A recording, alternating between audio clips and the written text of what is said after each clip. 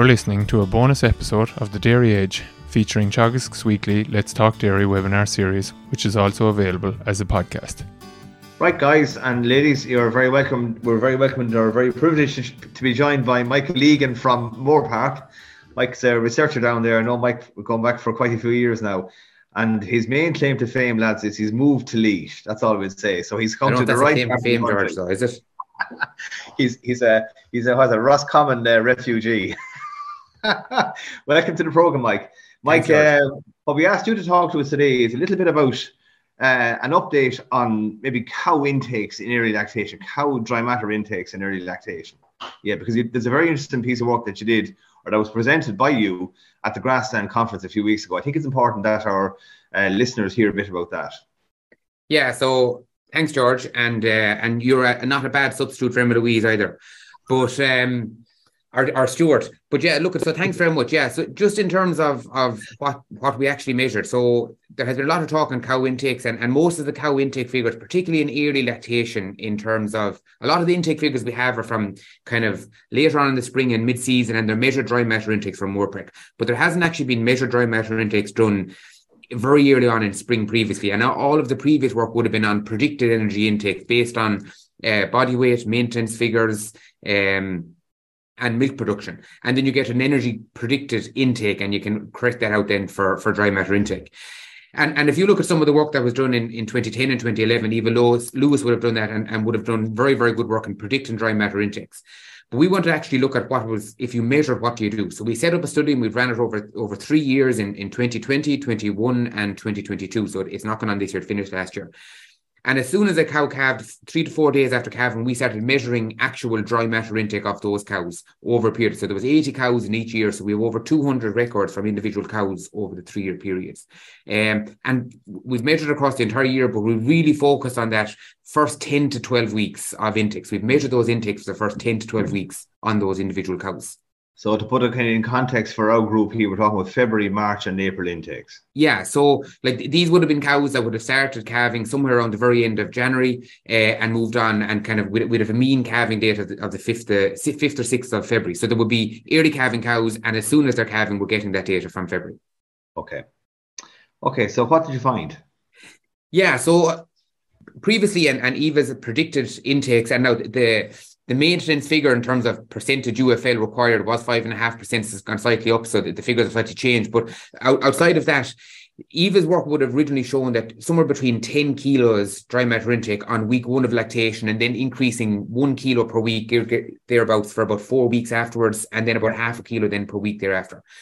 When we actually looked at and measured the actual dry matter intake, our intakes on start week 1, or the first 10 days of lactation, are much higher than previously thought, and are just over 13 kilos of a dry matter intake on the first 10 days of intake. So I suppose the main difference between ours is we're starting from a much higher base. And if I just show the slide here, George, in terms of that profile, in terms of where it actually is, you'll see it here now. So that intake, and this is the figure here. Can you see it? Yep, perfect. Yeah. So if you look at here, this is the actual intake profile from week 1 to week 10 and 12 of lactation. So historically, if we looked at it, and even with those figures, and if we updated, there probably would have been closer to 12 kilos, Eva's figures with the updated maintenance values. But if you look at it, we're about 13 kilos in week 1, or the first 10 days of lactation, and it's increasing then by just shy of a kilo per week for the first 4 to 5 weeks, and then just shy of a half a kilo then per week for the following 4 to 5 weeks afterwards. And I suppose that's the main difference. The profile itself in terms of the intake curve is very, very similar in terms of how it progresses from week 1 to week 10, but it's the start point that is the main variation in terms of, so we're starting at a much higher baseline. So it's kind of 3 or 4 kilos higher than we would have predicted, would have expected based on the old stuff. If you look at Eva's original work, it would have been just over 3 kilos. If you updated Eva's figures, it were just over 2 kilos of a higher intake. So yeah, we're between 2 and 3 kilos of a higher intake in that first 10 to week to 10 days of lactation. So it's kind of 30% higher than we would normally have allowed for. It's a big difference, Mike.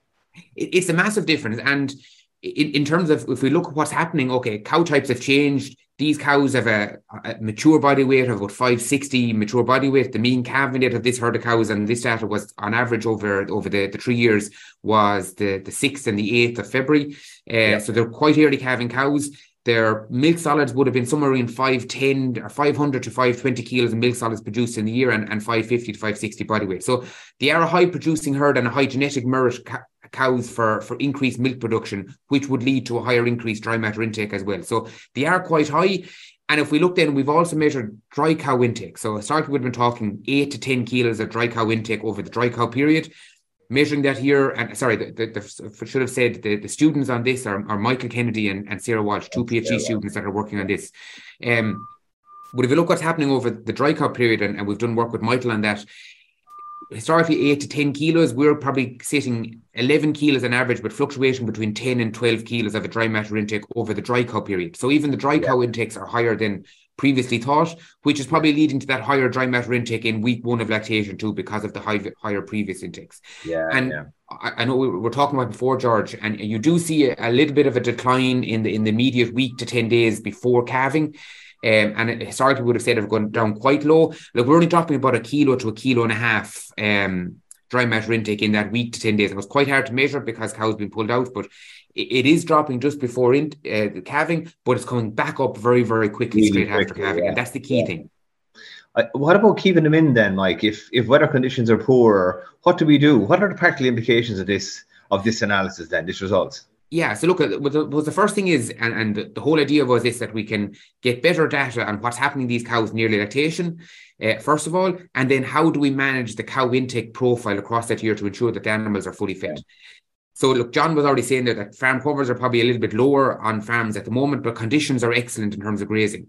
So I suppose in terms of the practical implications, number one, I think if you're doing feed budgets or fodder budgets on pasture base, this is going to make a big difference in terms of your grass supply on farm and the feed budget required to meet herd intakes. I suppose that's the biggest change that's going to happen. So if we were historically talking about a 2 kilo lower intake per week at start point, like we're now 2 to 2.5 kilos higher on average over the entire early lactation. So that's going to have a big intake on actual demand, number one, and on your feed budgets, predicting your feed budgets as well.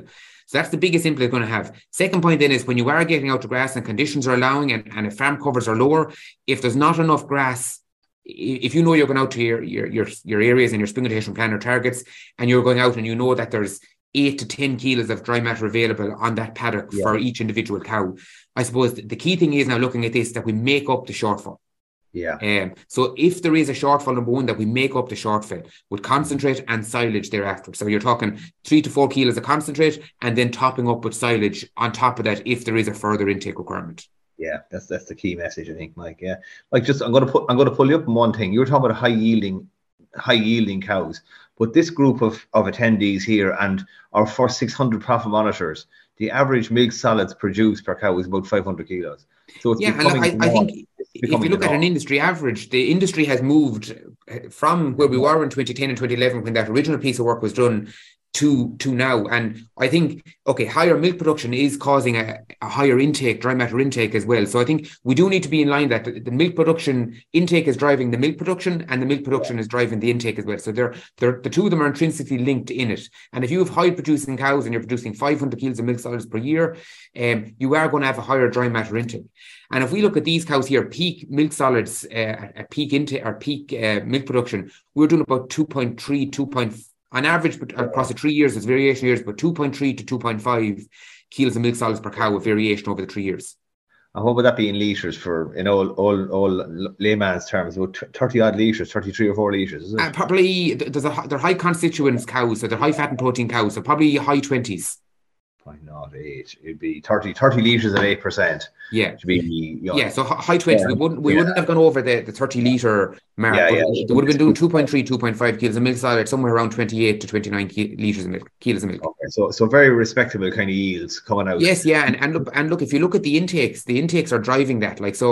Like we fed on average over the entire study of this over the first 12 weeks and then thereafterwards an average of just under 2.5 kilos of concentrate per cow, and the remainder was made up then of of grass and silage where required. So like it wasn't if there were a very high concentrate going into these animals, it was driven by grass, and this is the total dry matter intake, grass and concentrate. So like when they were peaking at 19 kilos of dry matter intake, or just over 19 kilos, there was 2.5 kilos of that concentrate, and the remainder then 16 to 17 kilos was coming from grazed grass. Yeah, so there's a couple of messages coming out from this, Mike. The first one is that we've been probably underestimating what cows need in early lactation. Yeah. For this group, for the group of attendees we have here today, it's a fierce important message. And if there's a gap there, filling it with feed first, but also with quality forage is the route to go. Yeah, so I think, look, at grass is going to be king. And there's other parts of this study as well that I'm not going to present today, but like we did have treatments that we had 30% of the diet made up of grass silage, because we manipulated to have a lower opening farm cover.